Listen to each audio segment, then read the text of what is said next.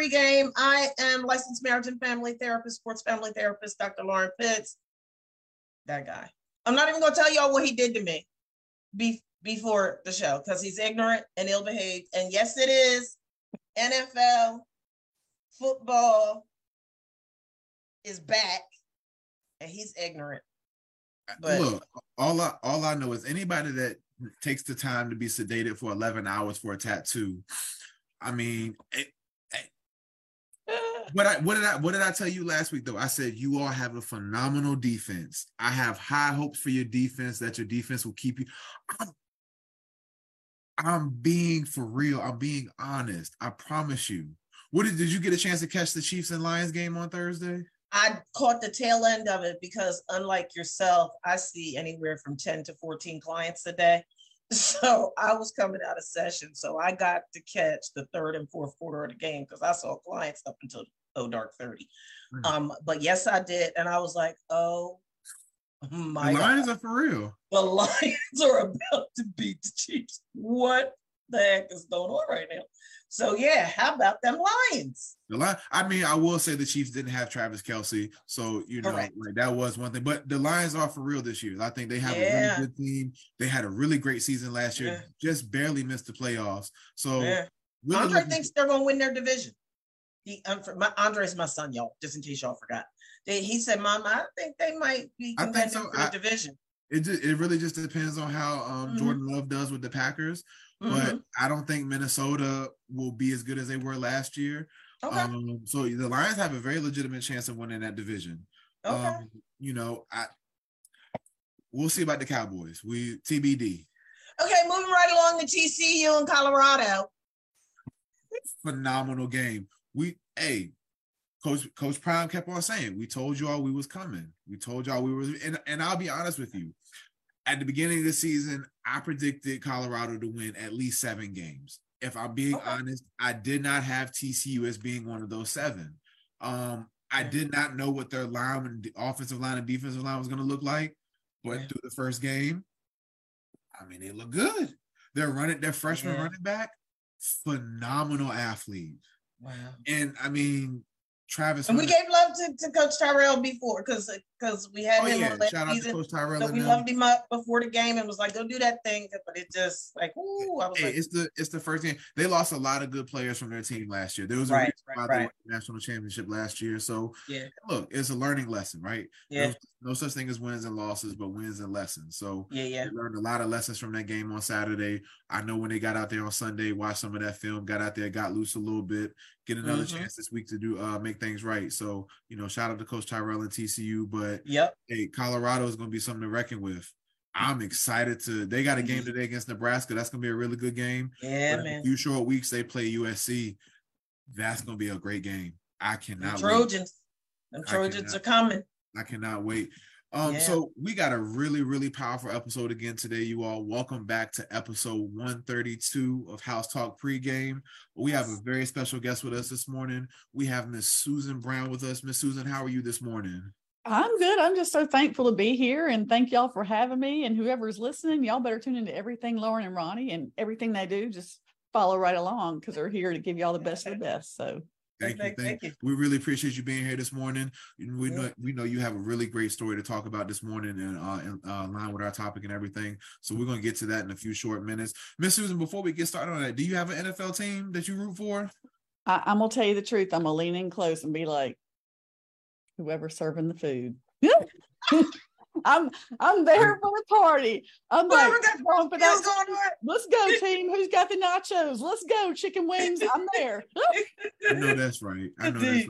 Hey, sometimes that's the best fan to be. As long as you're not a fan of the Cowboys, I can rock with you. There's 31 other phenomenal teams out there that actually make an impact, actually do things, actually win.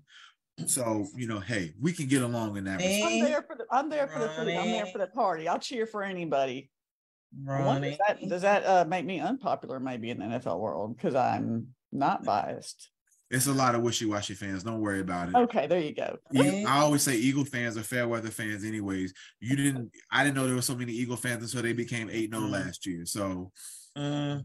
The one thing I will say, my husband's a college football fan, but my husband's a college football fan. He's all about Alabama Roll Tide. So, oh, he's going with the Crimson. Okay. Yeah. Hey, look, I hope I'm not gonna lie. I want to see more from their quarterback. I think he can be really good. If he's really good, I think Alabama will be just fine. I think college football is wide open this year. Because Georgia had all their players recruited by the Eagles. Basically, so do they have anybody left?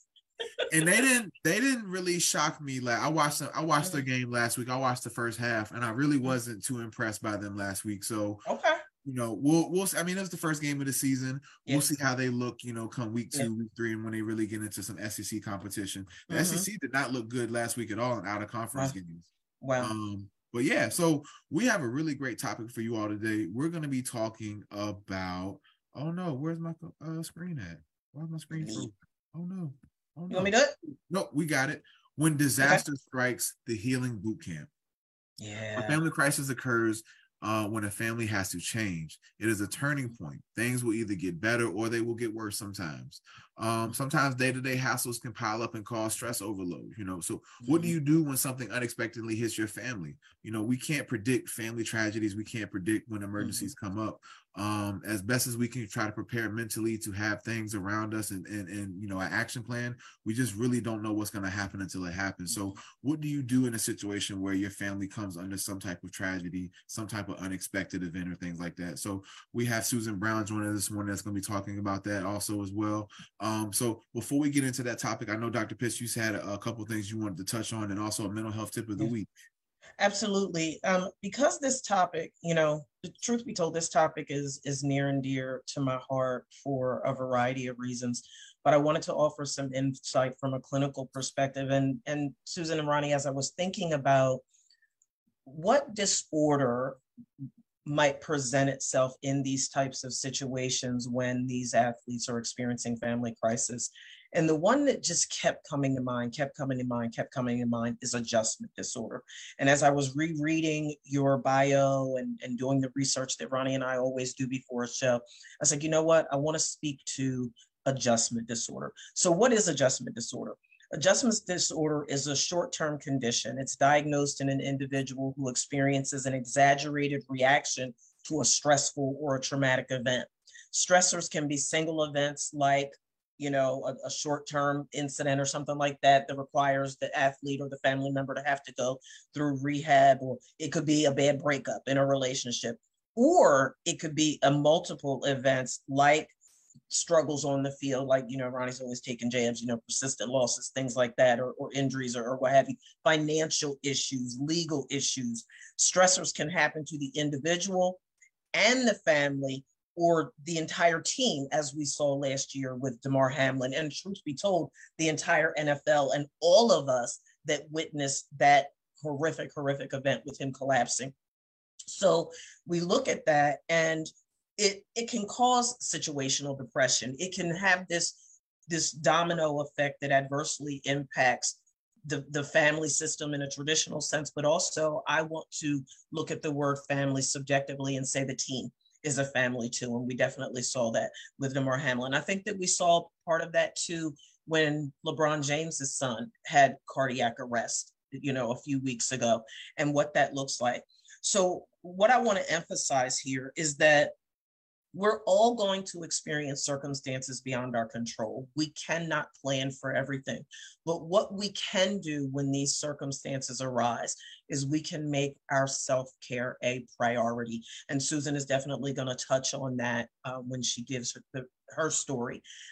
I can't emphasize enough the importance of self-care when you're finding yourself in these situations, because none of us are any good to anybody if we don't put our oxygen mask on first. We have to be able to do that because the stress, and again, Susan's going to speak to that, right? The stress, the physical, the financial, the emotional, the spiritual adjustments that we are going to have to make when these crises arise can be detrimental to our own overall health and well-being if we don't make self-care a priority. So when you look at, in my research, I looked at athletes that had experienced family crises. And that list is endless. DeMar Hamlin and the teaming family was the first one that I put on my list last season. And then I went to, Mike Tyson and what he went through and losing his son with the accident on or child on the accident with the treadmill. Michael Vick and all of the stuff that went on with the dog stuff. One of the most horrific ones, O.J. Simpson, Tiger Woods and his fidelity issues and what that did to the whole family system.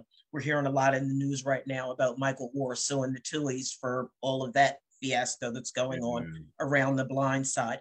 Again, Bronny James collapsing from cardiac arrest. The loss of Michael Jordan's father and how he retired and then came back, and we all saw him convulsively crying when they won the championship on the floor. My quarterback, Dak Prescott, and the tragic loss of his brother from suicide.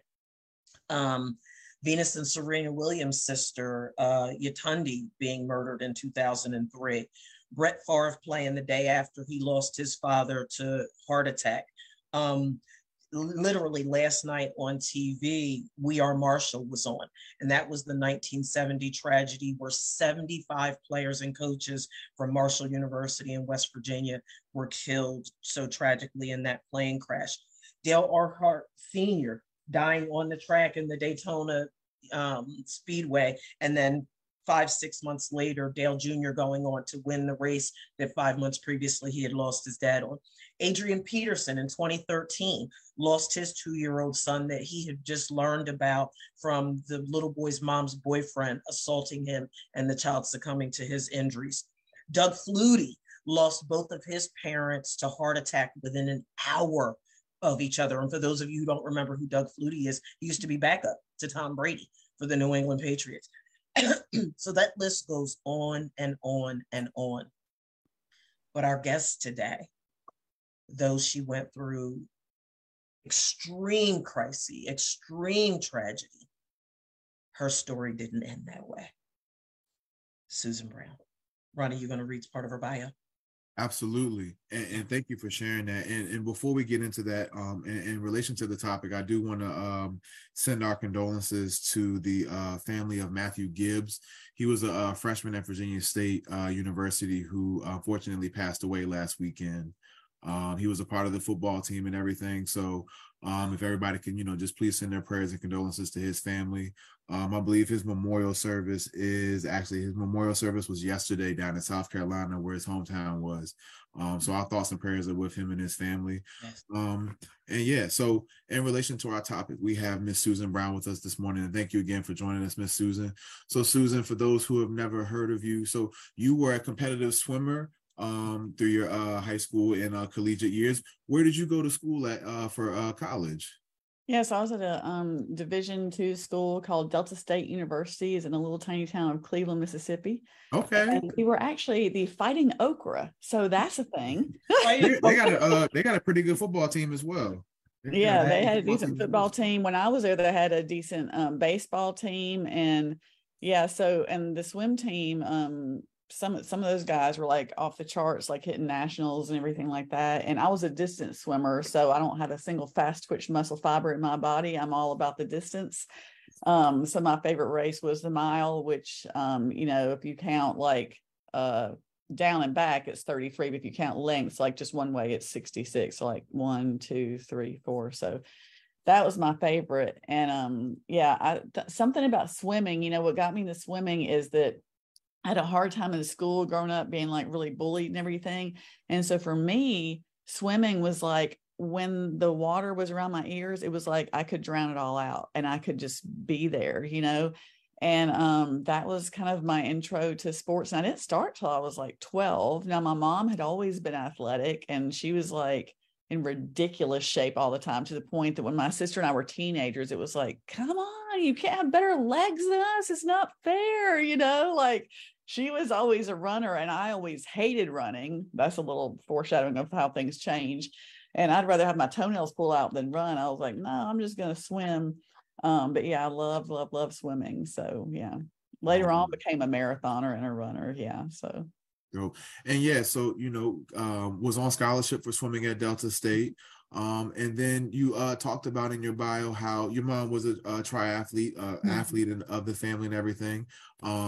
Kept herself in really phenomenal shape. And then, unfortunately, on Christmas Day in 2005, she was involved in a terrible car accident that left her as a C1 quadriplegic. I had a chance to look up what that exactly meant. And I believe it's on a scale of 1 to 4, C1 and C2 being the most severe of the stages. And from that moment forward, you instantly became, in other words, the parent of your parent, you know, having to be responsible for her day in and day out. And you mentioned about how, especially in the early months after the incident, how, you know, at any given moment, it was touch or go. Any given moment, it could be just, you know, you never know what's going to happen. And having to deal with the 24/7 care of your mom, and just the responsibilities that requires of you, and of your family as well, and the entire family. You talked about how, you know, trying to balance all of those multiple responsibilities. And because of that, it started to not only play on your mental health, but your physical health as well, too. And eventually through finding a walking partner, and then also too, by the time you moved to Texas, had lost over 60 pounds, had joined a fitness boot camp, and also began to do marathons. Like you kind of said, you know, foreshadowing for somebody who couldn't stand the sight of running any type of miles, now running 26.2 miles anytime, you know, which is a phenomenal feat. So welcome in, Susan. If you wouldn't mind, please tell us a little bit more about yourself.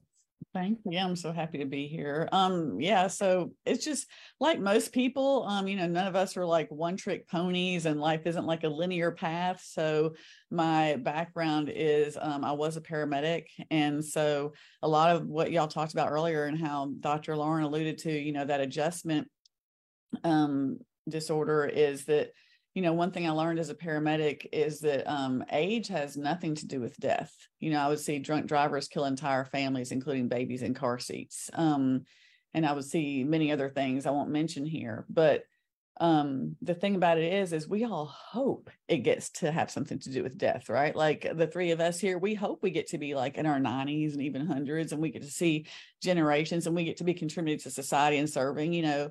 But the reality of it is, anything can happen at any moment. And that was like really good for me as a paramedic, because I always wanted to serve. I always was very compassionate. I didn't do it for long because I had enough traumatic pediatric deaths and enough close calls with myself being shot at, things like that.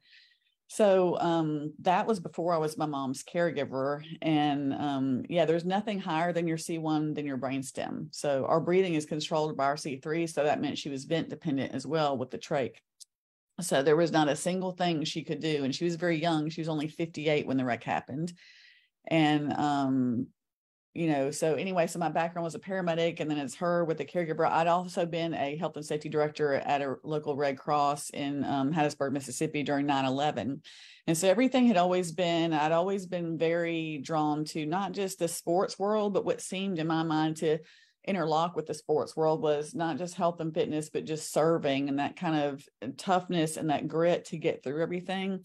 And I know that my swimming years are what like built that in me, because we all know here, when you do sports, it's not about what you want to do. It's not about what you feel like doing. Right. And I think that's why so much of the world is so crazy nowadays, because everybody's so much up into their feelings. You know, I don't feel like doing it. Well, who cares? Do it anyway, you know? And when you're in sports, does your coach care if you don't feel it? No, get out there and do it anyway. Get in the pool and do it anyway. Run your laps anyway. I don't care. No. And so, but that's so good. You know, it's good for us because you're building fortitude, you're building grit, and you're building endurance that you're going to need to have to fall back on at other times in life that don't relate to sports. And so all those things, man, they're so necessary. And, you know, it's just such a skill that people don't realize is a skill. They think, oh, well, you're just strong, or, oh, well, you're just resilient. Maybe I'm also dying a little bit inside as I'm doing this, but I know I have to do it anyway.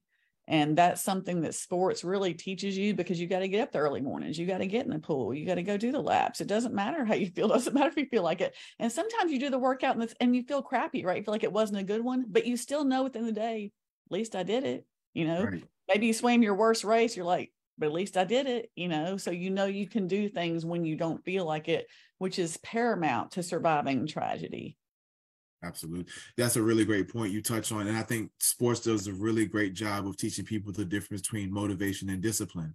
And yes. To your point about feelings, I always tell people motivation is the feeling, I feel inspired. I feel eager and encouraged to do this thing, try this out. But then when I get started, that motivation goes away quickly. It's so fickle. Motivation is so fickle, isn't it? It's like, it's far and fleeting. It's here today, gone tomorrow. But discipline is the behavior that motivation should spark in you. Discipline is the consistency of day in and day out, doing the little things that help you. Like you said, there's so many skills that translate from the sports world to the real world. Being a leader, being consistent, showing up on time, being accountable, being resilient, like you said, having that mental fortitude, knowing when your body's ready to give up, knowing that if I just push through, if I just get through this rep, if I just get through this lap, if I just get through this practice, right, I did something that's going to help me the next day to get even better. And a lot of times when you don't have that type of experience, and I think sports is a really great place to have that exposure, because it's, at the end of the day, it's a sport. It's not do or die. It's not life or death. Your life doesn't necessarily depend on it per se. You choose to do the sport, but there's so many life lessons that come up in a game, in a meet, in any type of situation. So I think that was a really great point that you touched on. I wanted to ask you in terms of having to find out about your mom and everything in 2005 on Christmas Day. How was it? Because like you said, you're a paramedic, and yes, when you see other people go through traumatic injuries and stuff like that, yes, me and Dr. Pitts talk about vicarious trauma all the time, how that seeing the trauma, hearing about it is just as painful and just as difficult as experiencing it firsthand. Yes. How hard was it, or was it hard to separate it, being your own mom going through a traumatic event and having been a paramedic for the time you were, when it hits close to home? How hard was it to process that and deal with it in that moment? Incredibly hard, and such a good question, Ronnie, because you wouldn't believe how many people say, oh, but you were a paramedic, so you were equipped to deal with this. And the first thing I say is, okay, we didn't normally handle like extreme ICU patients, that wasn't, now sometimes we did have to trach people and we'd have to do all the emergency things, but it was a short period of time to hopefully get them to that next level of care. And then the second thing is, when it's somebody you love, the whole world spins. And have you seen those movies where like they do such a good job of showing the world going around and the person's like ears are like screaming and they can't hear anything. And there's like whistles going off and you're like reaching and it's fuzzy. That's what it's like, and something else is interesting. And I know Dr. Lauren, doing what you do, something about this too, or a lot about this, not something, is that, and I think sports teaches you this, is to really pay attention to your gut, not your feelings. That's a different thing, but your gut instincts. So what's interesting is when we found out the news, we took turns ever since all of our kids got married. Like, okay, one year we'd be at Christmas with my family, and then the next year we'd all go to the in-laws. We'd take turns. It seemed like the natural thing to do when all the siblings are older and married. So it was actually my parents' turn. We were all up in Georgia with them. But then my husband got a call, and his sister, who we hadn't seen in 5 years, was going to be in Mobile visiting her family. And so my mom was like, well, you should go. And so we were there Christmas Eve with my family. And we went to leave. And at this time we didn't have our kids. And I don't think I'd ever had like a panic attack or anything like that. I never really experienced any, I had like normal ups and downs, but I don't think I ever experienced any like true clinical anxiety or panic or anything like that in my life. So we go to leave. It's just me and my husband. And as soon as we hit with the interstate, literally like it was somebody grabbed my stomach and it pulled up through my heart and I couldn't breathe. And I reached over and I touched my husband. I said, go back, go back. And so we went back. Now, what's bizarre about this is every time we go back, I have chills all over my body telling you the story, is I would hug my mom and I would say, I don't know why. I just don't want to leave you. And I can't explain it. And she was like, oh, you're so silly. You're so sweet, Suze. Now I should tell you that we had just gotten the news of her remission from cancer 2 months prior. So I'd been driving her to all her cancer treatment. So she had just gone through ovarian cancer and beat it that she wasn't supposed to beat. And anyway, she'd had a walk with it was either my dad or my sister-in-law a couple of days before, and said, I wonder what God is using this cancer to prepare me for. And he said, no, Lynn, this was the thing. This was a thing. And she was like, I don't know, Doug. I'm not so sure. And so see, there was her preparation happening, something she didn't know. Well, anyway, fast forward back to me coming back is I actually did that 5 times, and never in my life had I experienced that before. But I'm telling you, it was like an undeniable, like somebody was squeezing me and I could not breathe. And as soon as he turned the car around and we would pull up in that driveway, I could exhale. And for some reason, the 5th time, and my mom's words still ring in my ear.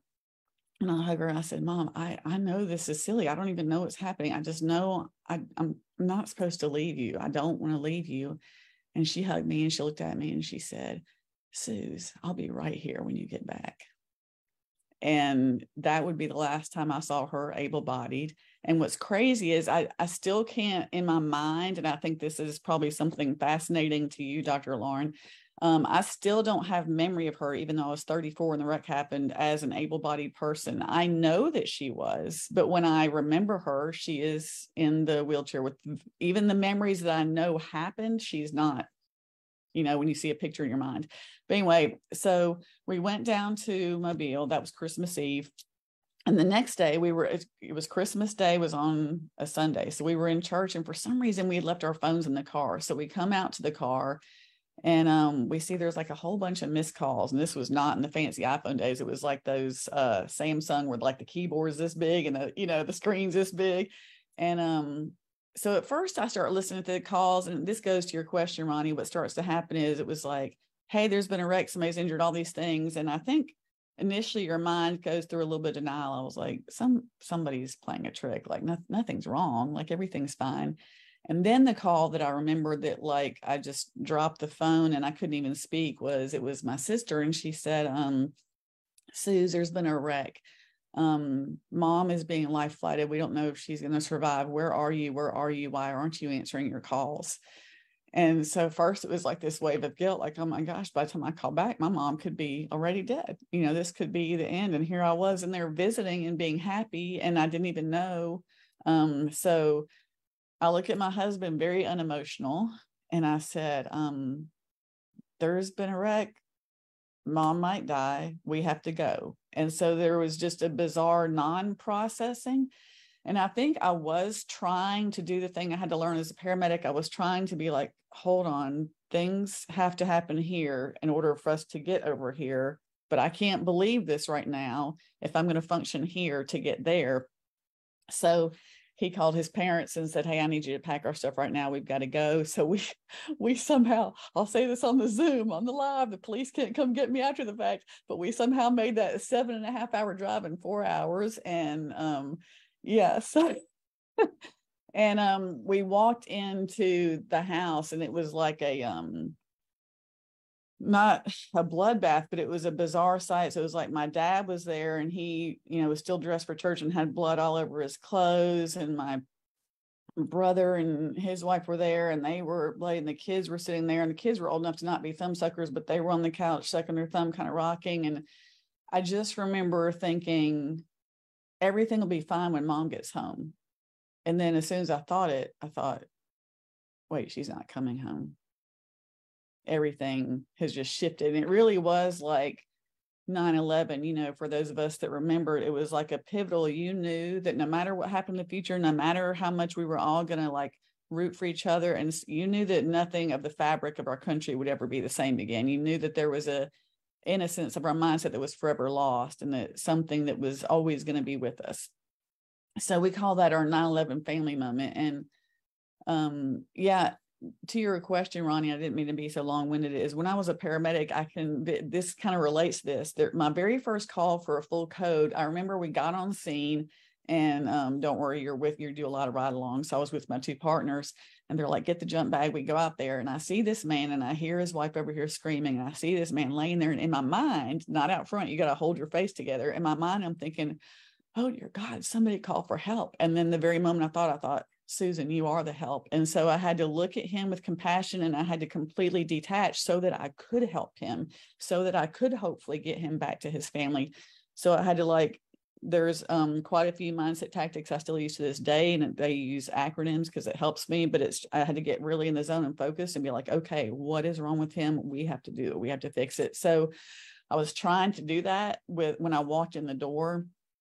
I saw all that I saw, and the blood and the kids and everything. And I just remember thinking, this is really a bad movie. Like somebody's playing like a bad trick. There's gonna be a camera that jumps out at any moment. So yeah, I think there's not anything, no matter, you can definitely be prepared in other facets, like have your papers together, have lots of like how-tos for your family in case you're even gone on a long trip and unreachable, or if you're end up in the hospital, or if, eventually, because none of us are getting out of this life alive eventually when you die. But there's nothing that can prepare you. I don't believe personally, just from having seen a lot of trauma and held a lot of people's hands as they've taken their last breath, I really don't believe there's anything you can actually do to prepare for what that is going to feel like. And I think that the reason is, and it's a good reason, is because like you, Ronnie, there's nobody else like you on the face of the earth. Like that's exciting, and Dr. Lauren, there's nobody else like you. So there's nobody else like me. So when I leave this earth, it's going to impact different people in unique ways because nobody touched them the way I did. Not like it's some sort of superior way. I'm not saying that. I'm just saying that because nobody is you, and you mean, Ronnie, to all the people in your life, something different and very unique, right? So if something happens to you, it touches each of them uniquely. So I don't think there's a way you can actually prepare for that grief, because that person is in your life now, and they're in your life as how they know you. So I think it's as unique as a fingertip, and it really is a grief. I think people identify grief a lot with death, but I think grief can be through divorce, through loss of your identity. If all of a sudden you lose like your major CEO job and you're having to start from scratch. So grief is not reserved, I don't believe, just for death, and it's so unique. So I didn't mean to go so long-winded, but I hope that kind of. No. Thank you for your answer. That was a absolutely answer. Yes, like you touched on so many different things and hit so many points that beautifully talked about.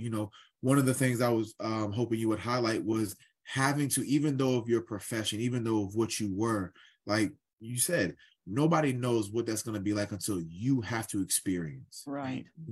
And even then, like even with all your training and all the acronyms and stuff like that, all that stuff, that until you have to go through that, until it's somebody that you love, you care about, none of that means anything. And I appreciate you saying that. Dr. Pitts, I know you have some things you want to touch on and ask real quick, so I'm gonna let you go ahead. And I'll be, same things. You were hitting on so many points. And Ronnie, you mentioned the vicarious trauma, right? These types of occurrences lend themselves to PTSD, right? And whether it's because of vicarious trauma or witnessing the actual incident yourself, or whatever the case may be. And, as you were speaking, you were literally touching on the stages of grief. I was so glad that you mentioned that and sort of tease that out, because oftentimes people do associate tragedy, even when someone doesn't, that people associate grief with death. And you said it beautifully, like, no, it's loss, right? That's what they call it, grief and loss. The grief comes from sustaining a loss, whatever the loss may be. Loss of your mom's mobility, loss of, like you said, knowing her as she once was, even though she survived. It's so important to be able to differentiate that and to understand that even in the tragedy, even in the crises, when the person doesn't lose their life, there is still a loss that happens, which means that everybody connected to the person, because as you said so beautifully, because everybody connected to the person has a unique relationship with the person, even where siblings are concerned, right? Because we each relate to our parents differently. What ends up happening is every single solitary person is going to navigate the stages of grief differently. And we have to know that. We have to honor that, and we have to respect that, because there are going to be waves of anger. There are going to be waves of guilt. There are going to be waves of denial. There are going to be periods of depression. There are going to be periods of acceptance, and so on and so forth. And guess what? You might experience every stage of grief in the same day. You can be one way in the morning, the next way in the afternoon, the next way in the evening. You can have a nightmare and wake up. You could be, in your case, for example, if you were still a paramedic, you talk about triggers and stressors. Goodness gracious. Yeah. So that's those stages happen. And then what ends up happening is, and I wanted to mention this, and I deliberately didn't expound on it in the very beginning of the show, but on Thursday night, one of our sports analysts here sat down with Dak Prescott's brother, Tad, and he talked about he and Dak's relationship since their brother Jace had committed suicide. Mm-hmm. And he said something, said, "Oh, I'm crying today." He said something that ripped my heart out, but speaks to what you said. And the sports analyst asked him,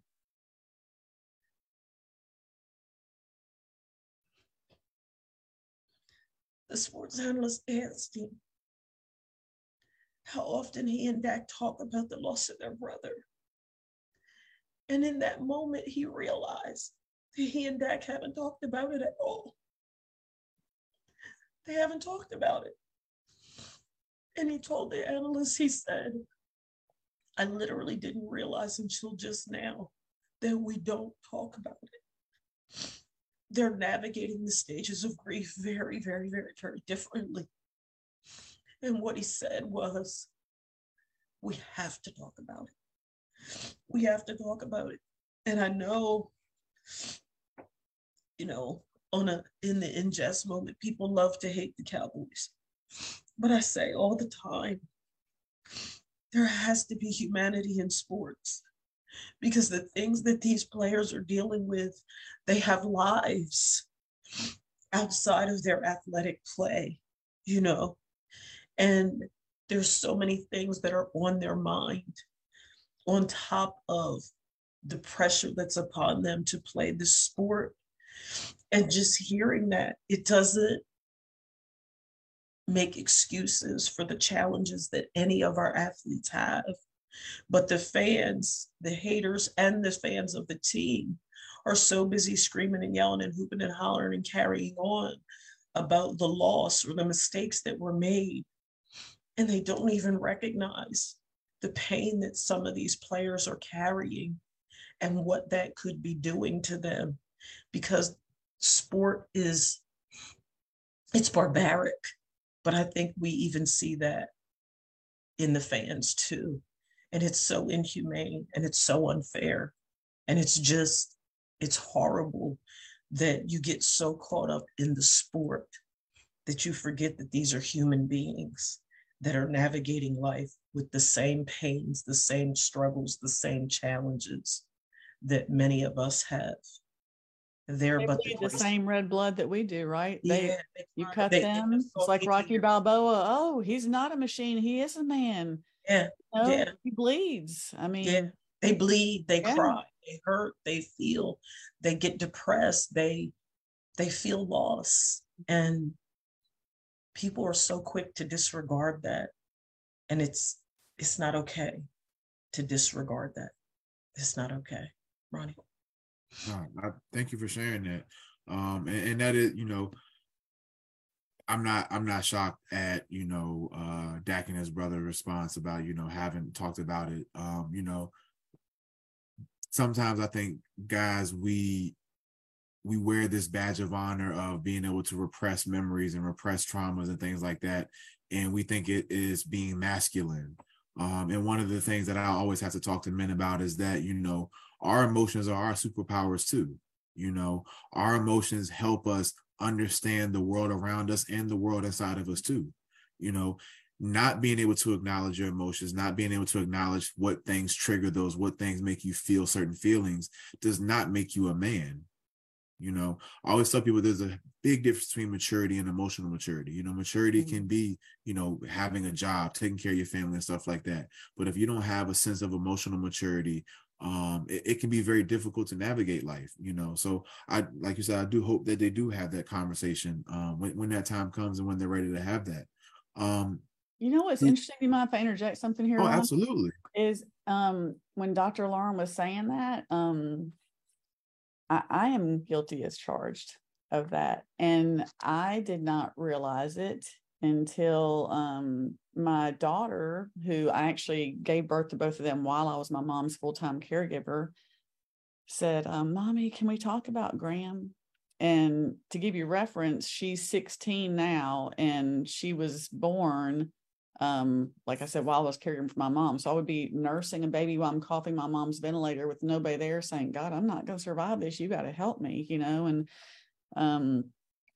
my husband would even want to talk about it.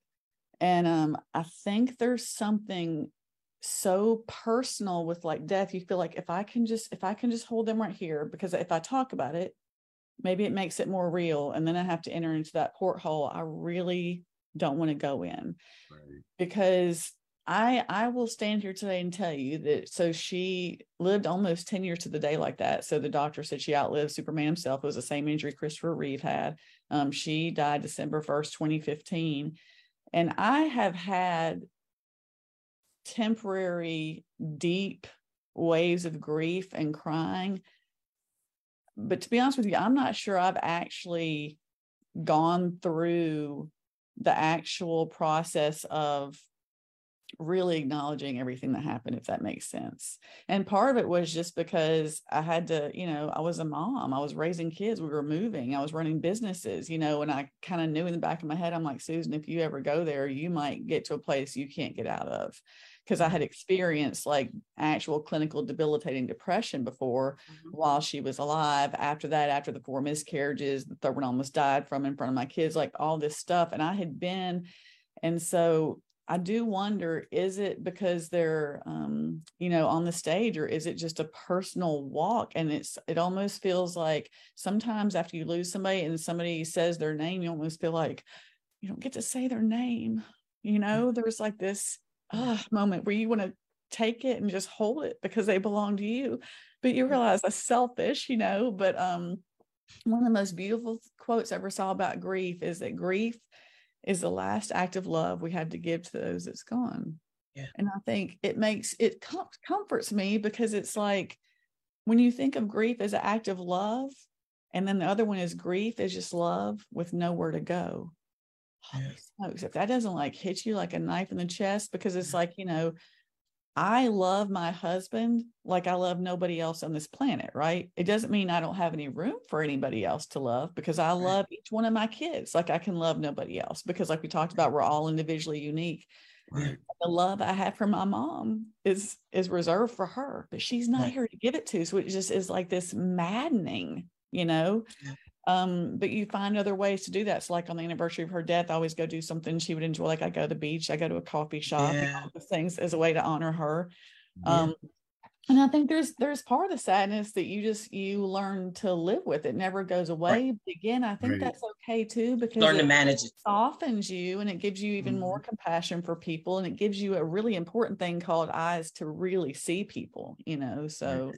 I always tell people, interesting you brought that up. So you don't get over people, passing away or dying. You just learn how to manage those emotions as time passes on. I always tell people, like you, and you mentioned, both you and Dr. Pitts mentioned about, really understanding how grief works. I said grief is not a linear process where you start here and you finish here. There is no point A to point B with grief. Grief is a circle.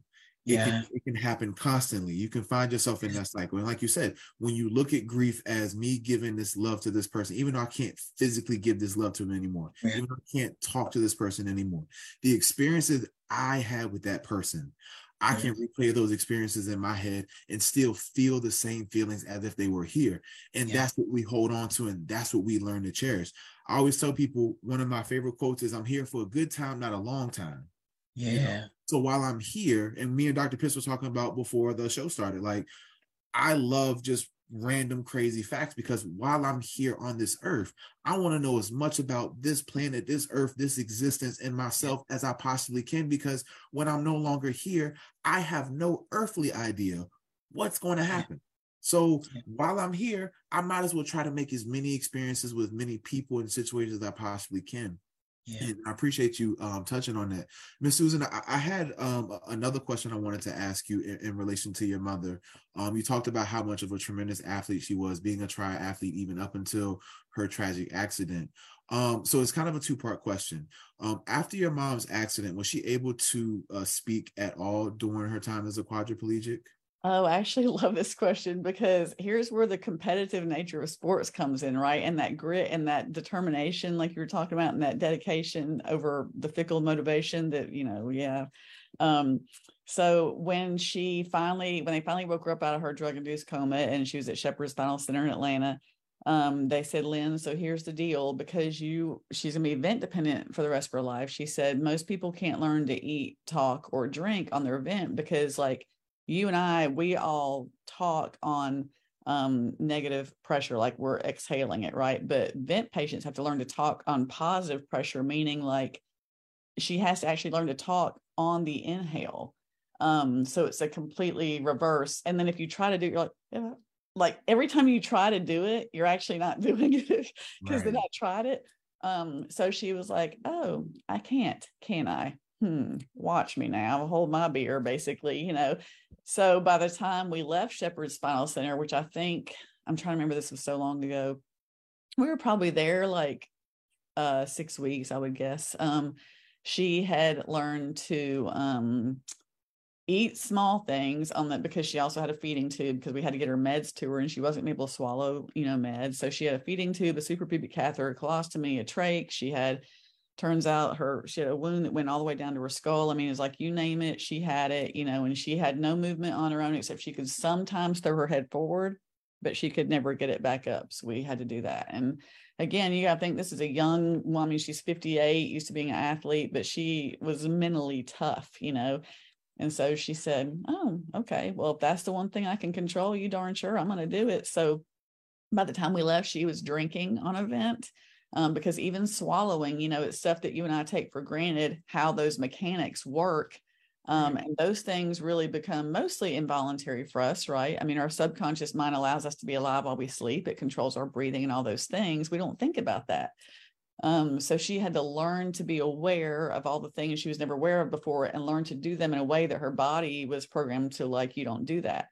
And then she actually learned to talk. It was very faint, but she would Suze, give me that. So it was more like a whispering, but she could do it.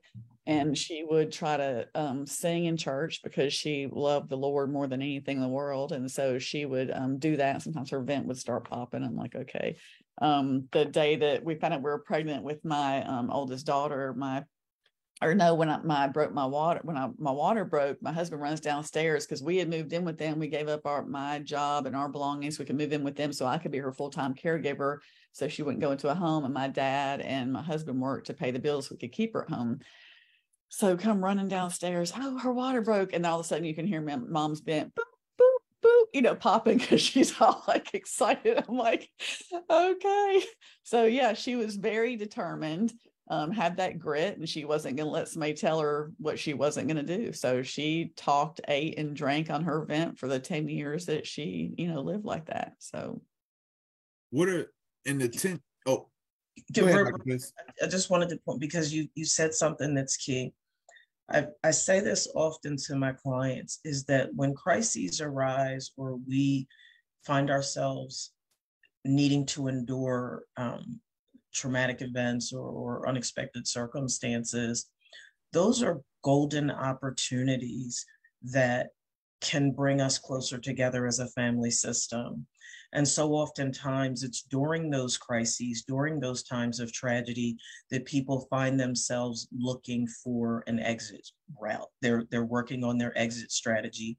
And I believe that that's where therapeutic support can even be that much more beneficial in helping to unify the family system. I love the fact that you clearly had the support of your husband to make these adjustments that needed to be made, the adjustment for your father and having to see his wife in this state, but also the overall support of the entire family system that says, hey, this is tragic and none of us were expecting this, and we all have to make an exorbitant amount of adjustment, but it sounds as if this brought your family closer together. And I just wanted to take a moment to celebrate that, to applaud that, to acknowledge that, because so oftentimes it's at times of crises during these tragic moments that families are torn apart. And it doesn't have to be that way if each member of the family system would be more deliberate and intentional in capitalizing upon the moment, looking for those seeds of equivalent benefit that would lend themselves to us being able to take advantage of this horrific occasion, but to bring good out of it. So I just wanted to acknowledge that. Well, thank you for saying that, Dr. Lauren, because it gives me opportunity to speak truth here. This was my husband on that 4-hour drive back to Atlanta. He said, babe, if your mom survives this, whatever we have to do to take care of her. And I said, what do you mean whatever we have to do? Because I knew in my mind, I couldn't bring it up for a couple of reasons. Number one, I didn't want it to hurt our marriage. I didn't want him to resent me down the line and be like, babe. So God was very gracious. He was the one that brought it up. And then when we found out her condition, he said, we have to do it, And, you know what that means? His emotional intelligence is on Pluto.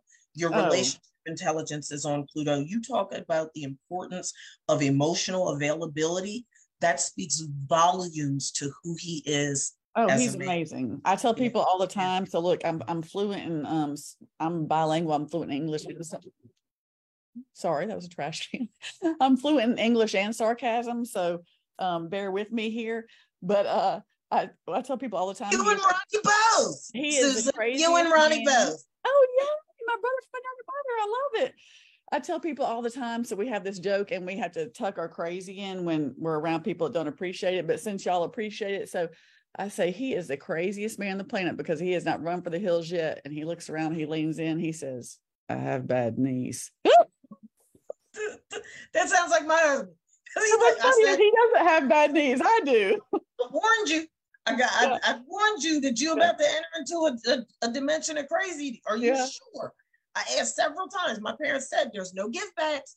Are you sure you want to enter this portal of crazy? Because there's no turning back. Yep. I had to tell my wife dad the same thing. He was like, "You sure you don't want to run?" I was like, I'm cool crazy. I'm a level of crazy that I only understand. So and now your wife does too, clearly. Yeah. Right. Yeah. It takes a certain level of crazy to understand crazy, Yeah. So Susan, I have one more question for you. You've talked about so many things in terms of resilience, family dedication, family coming together, being one. In the 10 years that your mom was a quadriplegic, what are some of the takeaways about just firsthand view of your mom having to live with this condition? What are some takeaways that you have about your mom, and what are some things that you take with you in the coming up on 10 years since her passing and everything that you use on a day-to-day basis? Good question. And the first one that actually comes to mind is something Dr. Lauren touched on when you were talking about how the teams can be barbaric and the fans is human dignity. Notice I didn't say American dignity or culture, just we're human beings, just human dignity. And the reason I say that is because, every day my mom had to lay there like completely naked while we bathed her, doing all these things. And the friends of hers that would come over and help me were very careful to be like, okay, Lynn, they would talk her through it because I knew this was her body. I'm going to uncover your legs, Lynn, your bottom half.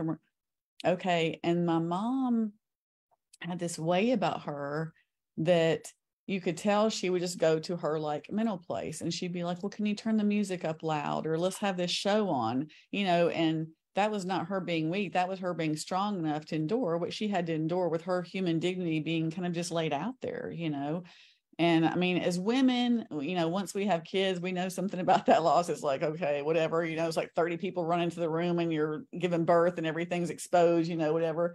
But it's another level, because that was her every single day for 10 years. And she was already a grown woman, she was 58 years old. She had her own dignity. So I think just that human dignity, I often tell my children and my clients, I'm like, listen, one of the most important rules you can live by is treat every person you meet as if they're the most important person in the world, because for all you know, they very well could be.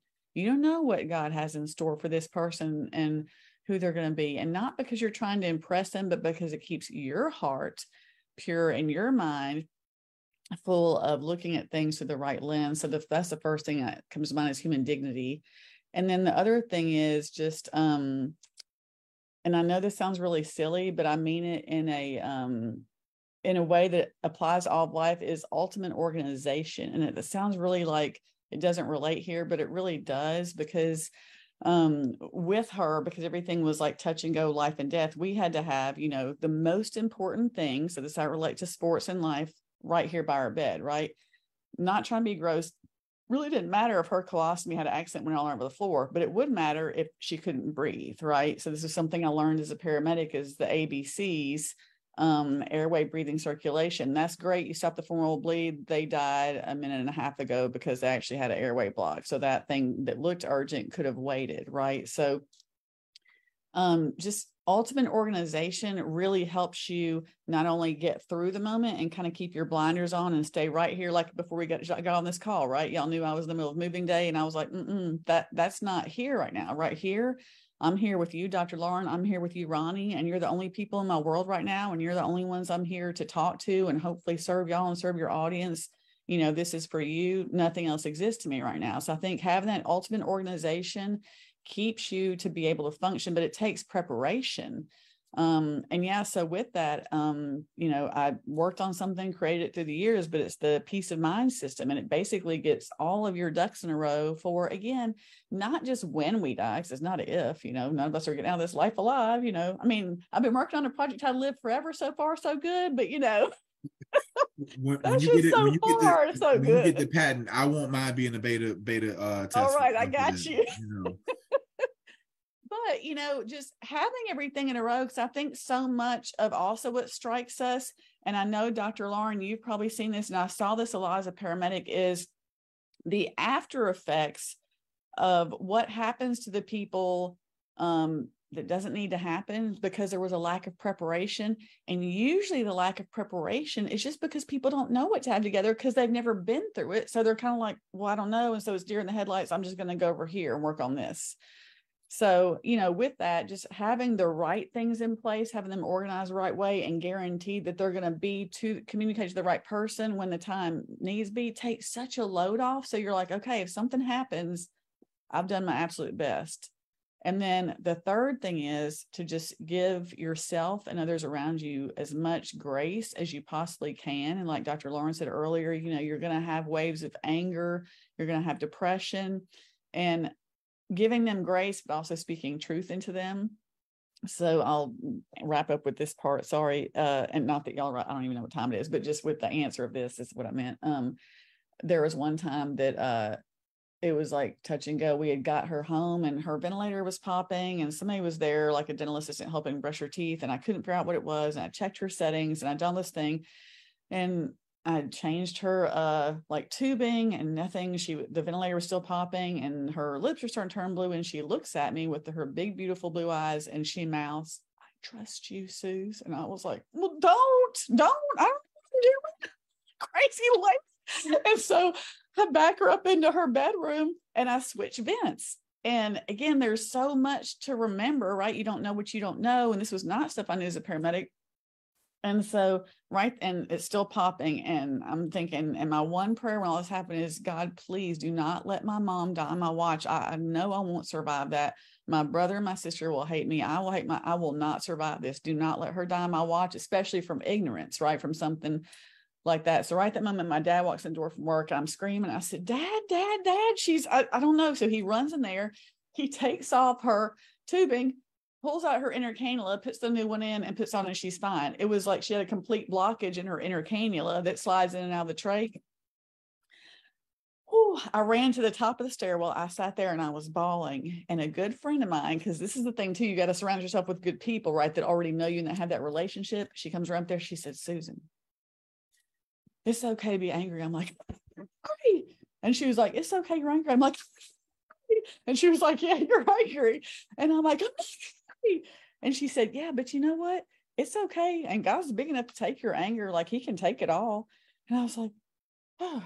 So I think like give people the permission to have that, So those are the top three things really, is that human dignity, ultimate organization, preparation, and just give yourself grace and surround yourself with the right people ahead of time. Build your tribe before all that so that they have the permission to be like, like if you and I knew each other, Ronnie, and something tragic happened and I saw you going down a dark path and maybe you're like drinking heavy, I would be able to approach you and be like, Ronnie, can I speak love into you, brother? Because I'm concerned for you because I see you doing something. I know you don't mean to. I know you don't realize you are. I know you're lost in grief.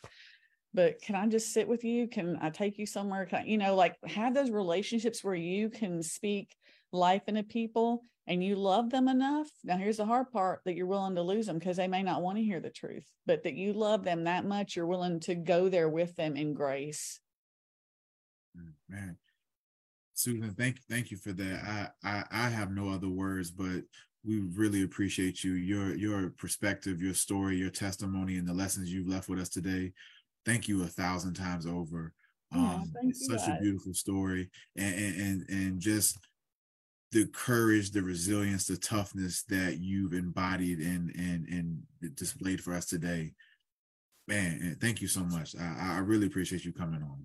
You're welcome. And if I could leave y'all, I give your listeners or your viewers a freebie. I have my 3 favorite top mental things I run through, and I'm sure Dr. Lauren uses all these, but I still use them every single day.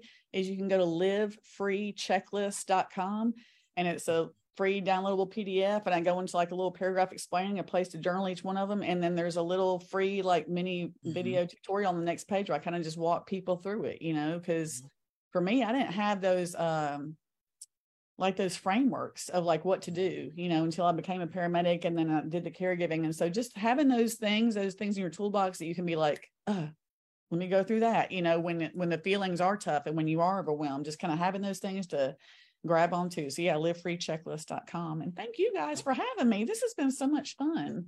I know. We big pleasure for you. You're a family now. You are alumni of the House Talk pregame. You are always welcome back on at any time. Anytime you want to come on and share any more of your perspective or your wisdom, please please do that. Now, where are we going to go for coffee? Y'all live so far away. How are we going to get together at Starbucks or something? We got to have a virtual coffee get together. We got to figure something out. Dr. Pitts, you want to close us out? Yeah, I mean, you said it. I just, my final thought is piggybacking on what you've both said, is that in these times, meet those that we love and care about in that place of common humanity with an open mind and an open heart. Nobody asked for these things, and you can be proactive in putting some systems and measures in place, but you cannot plan for all of this. You just simply cannot. So it is going to require all of us to be willing to meet the other in places of common humanity with an open mind and an open heart. And that's all we have. It's the NFL is kicking off, folks. It's still baseball season, basketball, it's all the seasons. Let's rock out. Let's be humane fans. Let's be humane fans. And as we love these sports so very much, let's also remember that these players that we love and those that we love to hate are human beings with real life experiences, some of which are navigating crises every day. And that's all we have for you. Have a great weekend. Enjoy the sports, enjoy the weather, and we'll see you back next weekend, everybody. Thank you.